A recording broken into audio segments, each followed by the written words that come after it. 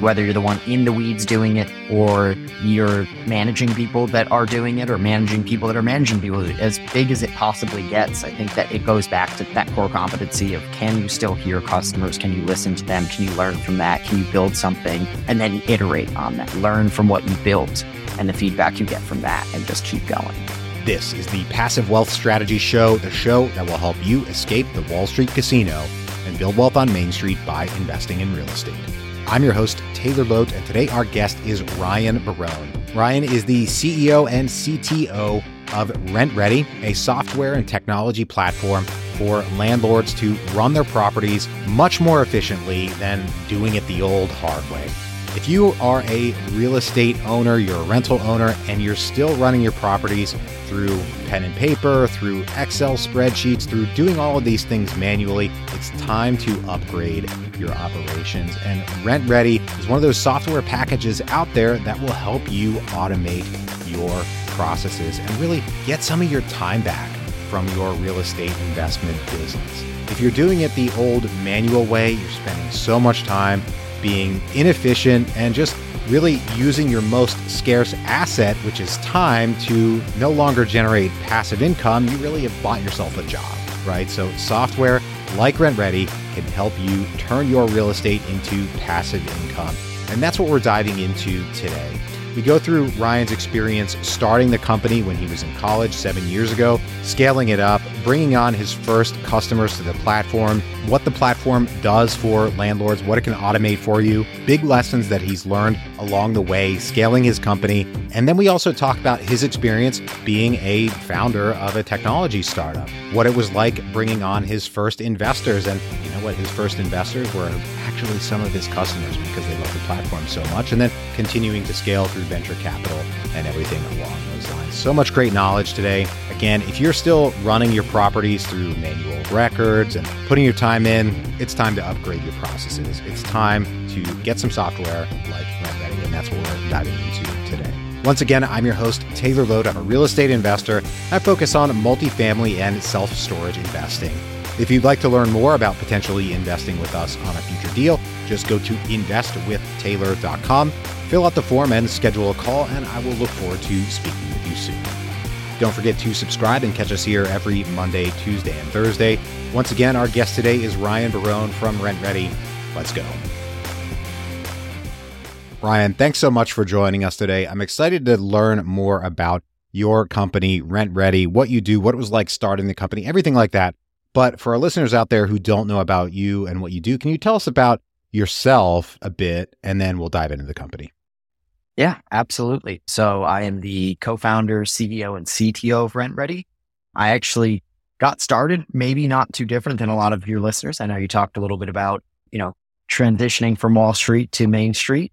And I actually started out in college. I was getting my first internship at Goldman Sachs, and I was going to school in New York City at Pace University. I was all excited to get my first apartment. And what sent me on the journey was actually going through that rental process, trying to rent an apartment. I did not get the apartment. It's just the long story short of it.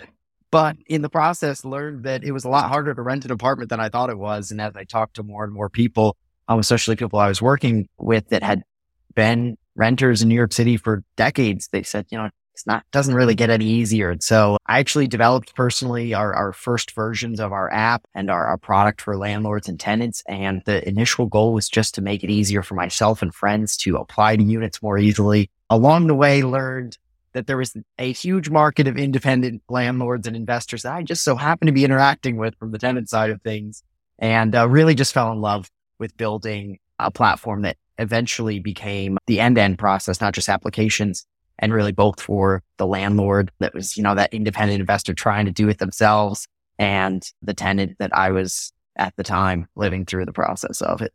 Awesome. Very cool. So a great reason to start your business and get into the industry. So don't want to put the cart before the horse too much. Tell us about the product, the business today, and really what it's become over the last 7 years, I think you said.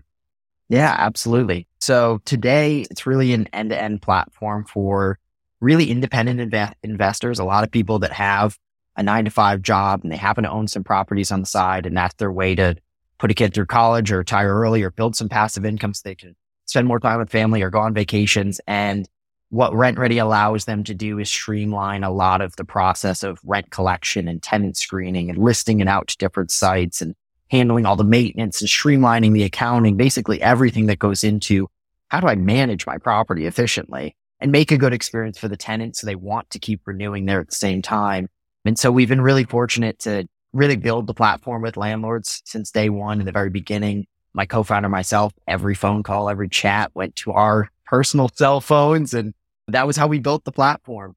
Pretty much everything that exists, every feature, everything we've added comes from a particular story of a landlord or a tenant along the way that was trying to solve a problem for themselves and that we were able to apply to help now hundreds of thousands of tenants and landlords across the US and all 50 states to make it easier for them to manage those properties more efficiently and be able to scale up those operations or just reduce the amount of time that they spend managing those properties. Great. Well, both of those are great, whether you're scaling or just taking your time out of the equation, time being our most scarce asset, and we shouldn't be spending all of our time managing our properties. We need to aim to make some passive income. So in your process of, developing the company, coming up with all these features and benefits, I want to kind of go across the spectrum of features and benefits. What is one feature that you got the feedback from landlords specifically was the most valuable thing? What would you say is the number one? And then on the other end of the spectrum, what is a feature that you added that you thought, yeah, this is going to be great, and it turned out people aren't really quite as interested in this feature as we had originally thought? That's just kind of the nature of the beast. I'm sure it's there, but what are those two things? Yeah. So I would say for the side of things of streamlining a lot of operations, and this was not really the way we started, right? A lot of it came from that feedback as we started to release it to landlords. On the rent collection side, especially, I think that's a big part of how people are trying to streamline things, especially as you add properties. A lot of the time you're setting up a different LLC to separate liability for those. Depending on your state, you might also have to hold the funds in a separate account for security deposits or rent. So all of that is something that we automate for you. Basically, we're asking those questions as you're onboarding of, does this need to go to a different account because it's a different LLC? Does this need to go to a different account because it's security deposits? So we've really tried to build in the wisdom of the crowd, basically those smart defaults that we've had thousands and thousands of landlords that have gone through setting up this for themselves. Can we just build in those questions so that whether you're doing your first property or your 100th property, it's easy to basically have the things you need set up and automatically depositing to the right account, applying late fees for those different things so that, sure, there's certain things you might want to do manually or that you have to do manually. There's a lot of things that you can eliminate those manual tasks for. And that's, I think, where the biggest value comes in for us is being able to just eliminate that for people and customize it to how they want to do it, but make it like, if I worked for you and you're saying, hey, Ryan, this is the late fee I want to apply after this grace period up to this amount, then I could calculate that for you, except for I wouldn't make mistakes because I would be doing it as a computer instead of human error. Yeah, absolutely. So great. That makes a ton of sense. But on the other side, there's probably a feature you added at one point that, is just the nature of business. We're going to try things out, see what sticks, see what doesn't. Is there something that didn't stick, didn't take, just people weren't interested in for one reason or another? Yeah. I think in the very beginning, I thought that initially building something that did not change the landlord side would be most ideal, right? So the version 1 of RentRedi was basically allowing tenants to enter all of their information, bundle that into a PDF and email it to landlords, because that's how I was being asked to provide that information with the independent landlords I just so happened to be interacting with. Feedback I got was, hey, we're getting it by email. We don't want it by email. So it was interesting to hear that and them explain that if I could have a system for managing what do I have for pending applications or what have I requested changes on or rejected or accepted along the way and storing all of that, it would be much better to do it that way than to do it the way of, building this feature of bundling a PDF and sending that PDF over email. But goes to show you, there's nothing that beats just talking with people, getting the feedback, and then iterating on that and really using that as your source of what you should build and what you shouldn't. Great. Okay. So are there any things any particular growing pains that you see landlords going through as they come on the platform, especially if they get started with one door, but they want to scale to 100? Our businesses change and they grow as we get more onboarded and everything. Are there any like key steps that you see them taking in there that kind of evolves their usage of the platform in any way? Yeah, I do. I think that there are priorities and things that can change over time, and staying organized on everything is really hard, especially as you start to scale. So one of the focuses that we've made, for example, is yes, you have this one central hub of keeping everything you need, but also at the same time, you may today decide, I want to do the maintenance myself at one unit. And a year from now, whether you're at one unit or 10, you might say, for whatever reason, I don't want to do it myself. I'd like someone else to do it. And so that was actually one that we got, especially through a lot of landlords over that period of COVID, that were starting to say, I was managing myself. I kind of don't want to do just the maintenance piece. I do want to kind of oversee everything else. And so what we built in was a partnership with a maintenance coordination service, Latchel. And basically they will find vendors, or they have vendors in their network, where when a tenant submits a maintenance request through our platform and they take a video with it, we'll route it out to them, and they'll find a vendor, have them schedule the tenant, mark it complete within the platform. And that way you're still managing everything else the way you want. In fact, you could turn it off at some point if you don't want it, or turn it on whenever you want to try it. But it's flexible in that sense, where if you're ever feeling, overwhelmed by something, or you want more control of something, you have that kind of flexibility to have it all organized in a central place and make those decisions based on what's right for you at that point. Great. Okay. So one of the things that I love in my business systems, no matter what kind of package I'm selecting, is when it has pretty flexible, both automation, but also integration capabilities with other software packages, because there's just always other things out there. You're not going to get a one-stop shop. You just need things to communicate with one another. How have you incorporated integrations with your platform, and what are some key, what are some things that people might not think about that they would need a RentRedi to integrate with? Yeah, it's a really good question. It's funny. It actually goes back to the beginning of when we started, and I was talking to a lot of independent investors trying to understand, why are you using spreadsheets? And some of it was, it's just not built for us. It's built for massive organizations with tens of thousands of units, not one or two. Part of it also was, I feel like I get taxed for my growth. It was something we kept hearing, tax for my growth, tax for my growth. We were wondering, what are we really getting at here? And it was that the enterprise model that was built for like tens of thousands of unit operations was a pay per unit. As you add more units onto the platform, you also pay more for that. And so the approach we actually took, which ties into your question of, was, is there a way we could not charge a landlord more as they add more units on the platform? And the way that we've done that is through those partnerships. So what we did is we turned around to companies like TransUnion, for example, and said, don't treat us as Taylor with 50 units and Ryan with 2 units and his friends with 3 and 7 or whatever it might be. Treat us as one portfolio of more than $14 billion in assets under management today, and discount us in the process in that. And so what we're able to do is basically get things like TransUnion tenant screenings for cheaper, and have tenants pay less than they pay even if they went directly to TransUnion, and we still make money on the spread there. And so as you add more units, naturally a tenant will run a tenant screening as a result of that. They're happy, they're saving money, and they're paying less than they would be paying if they were to do it direct with TransUnion. We're still able to make money on the spread, and basically the landlord doesn't have to pay more. And we basically repeated that process, whether it was for tenant screening or payment processing, listing syndication to places like Zillow, the maintenance coordination that we talked about.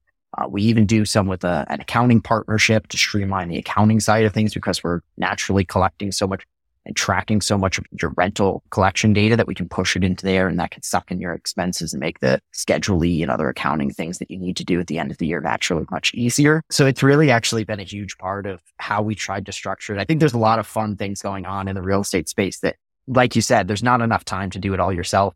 So as much as possible, we like to make those kind of partnerships and try to link them in a nice way that it's easier for tenants or landlords to adopt that particular thing. Yeah, cool. Makes sense. I'm glad you highlighted kind of lumping the whole portfolio together with a company like TransUnion so that you get the best economies of scale and everything with them. So on the rental syndication, and for the listeners out there, in this case, we're using the term syndication in terms of putting your vacant unit listing on apartments.com and Zillow and, wherever else.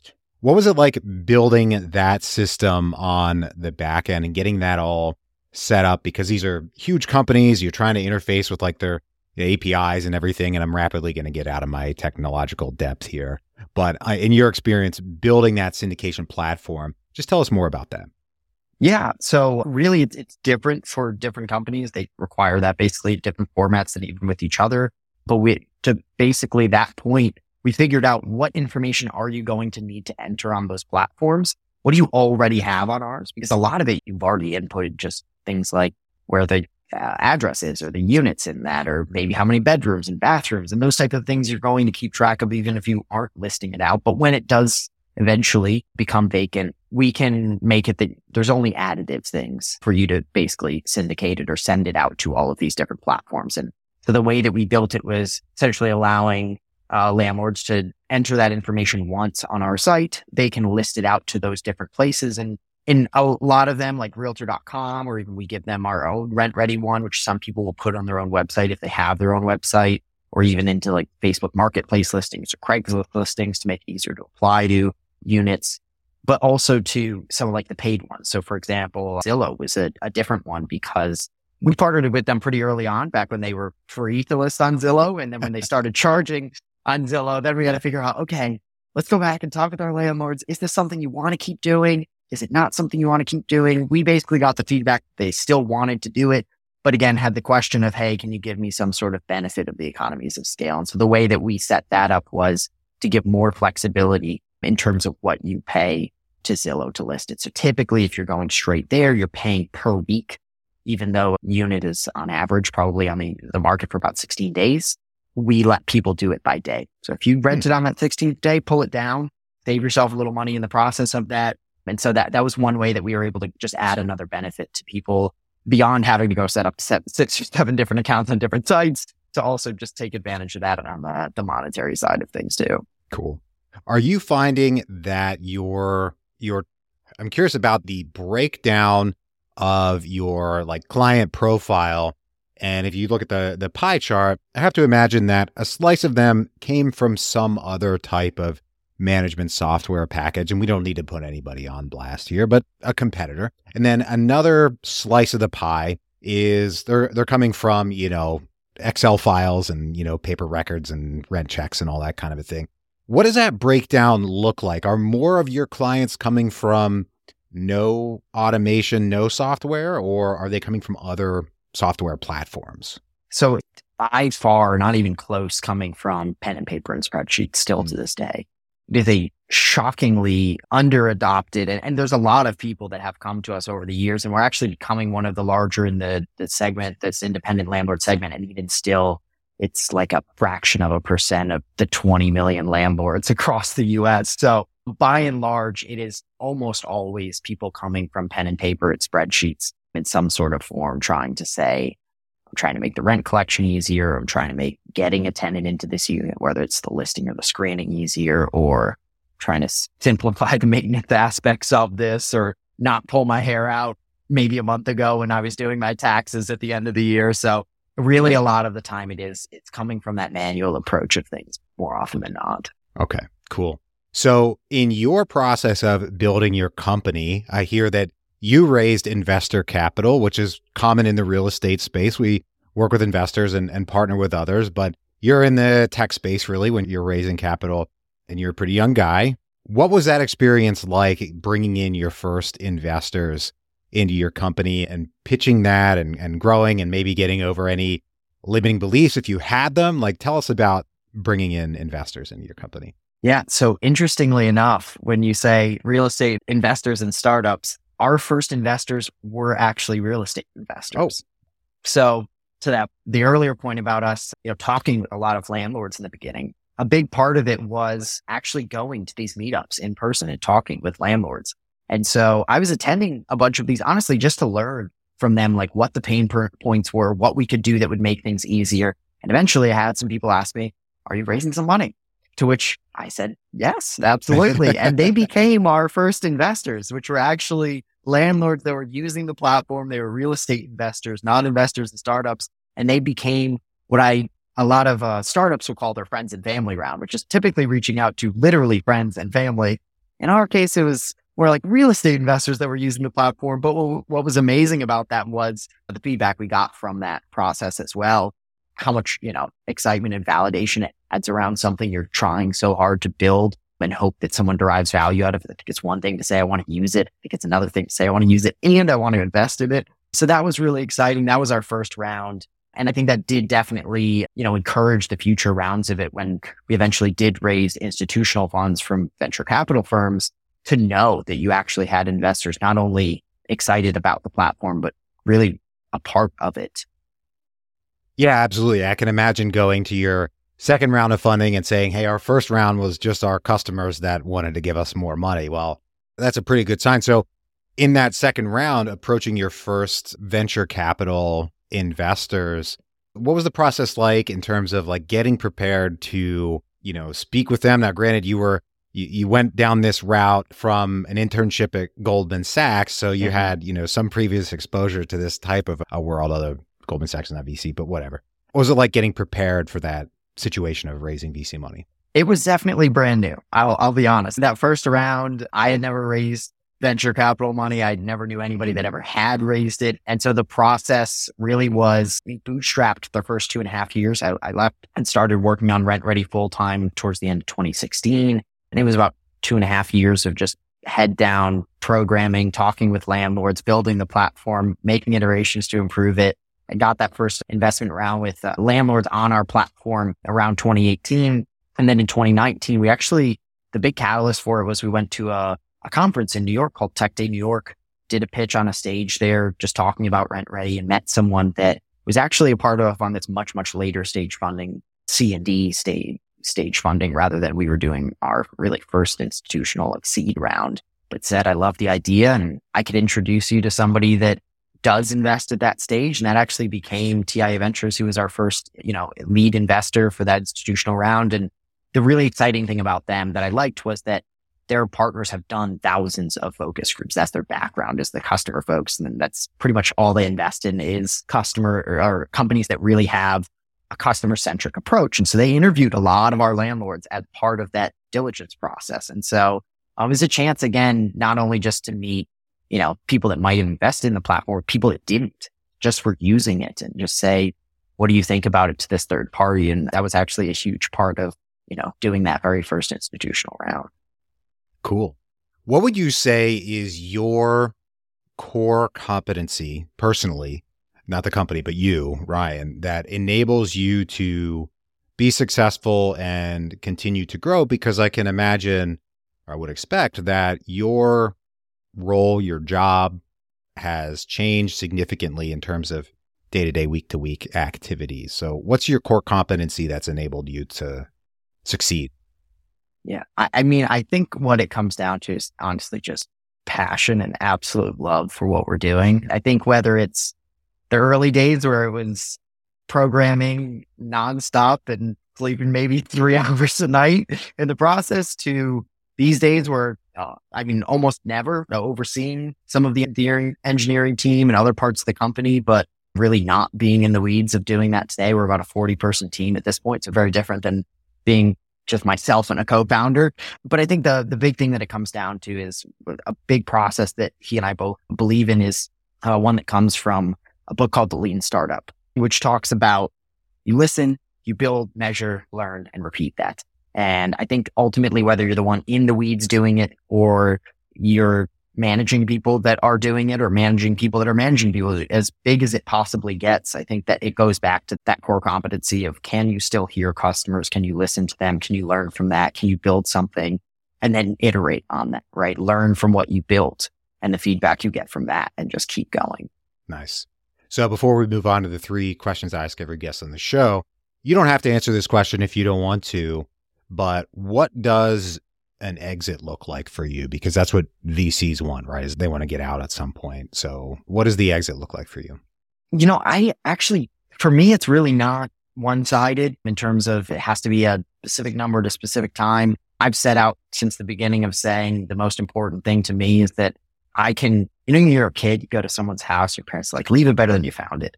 That is my goal. I want to leave whenever we are done with what we're doing, whatever point that might be. I want to be able to look back and say, we made managing a property in the real estate industry and a tenant living in that property in the real estate industry almost unrecognizable from where we left it when we started. Cool. Okay. So remaining flexible. I like it. Right now, we're going to take a quick break for our sponsor.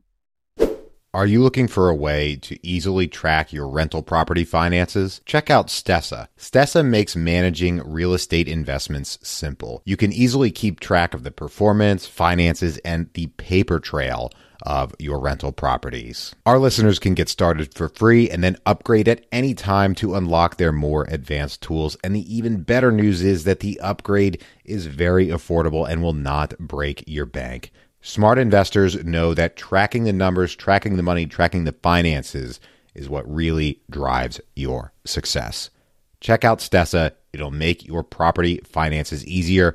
Just go to escapingwallstreet.com, scroll down to the Stessa logo, and get started for free. Now back to the show. All right, Ryan, I've got 3 questions I ask every guest on the show. Are you ready? Yes.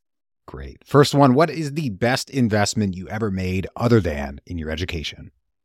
Yeah, I would say really taking the time to, really learn programming. I learned a little bit of it in college, but outside of it, spent a ton of time on my own, just self-learning and building the platform. I think to this day, understanding all of that's been important, and taking the time to meet with customers in the early days and still to this day. I just think both my partner and myself have done tens of thousands of chats, phone calls, demos. All of that culminates to just having a better understanding of what you're doing, what you're not doing intentionally. I think one of our investors talked about it in terms of like building everything people need and nothing they don't. And I do think it is hard sometimes to not build the things people don't want, or the things they don't, or they aren't asking for. And all of it goes back to, were you really listening to? Is it derived from somebody in the first place? And so I think investing that time into the skill, the technical side of it that played such a big part, and then more of the qualitative side of things in terms of talking to customers. Cool.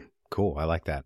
So we had the best investment. Now we go to the other side of that coin, the worst investment. What is the worst investment you ever made? Yeah, I would say probably my worst investment was, it was going a while back, probably to Brexit, but I had only started investing, a little bit before that. It was probably one of my first times saying, oh, there's a, big change going on in the world that might impact the value of this. And so, took some money out and then didn't invest it for a long time. My 2 lessons coming out of that was to stay level-headed, both in the good and the bad times. Don't get too driven in either direction by the hype of something. And then the other side of it is starting is more important than timing. There's a really great article out there that talks about Bob, the world's worst market timer. And it actually plays out this hypothetical of this guy, Bob, that invests from like 1970 up through the early 2000s. And he constantly invests at the peak right before market crashes. And it shows what happened to Bob. The only thing Bob does that is good is he saves incrementally over time. He continually invests and he doesn't pull it out.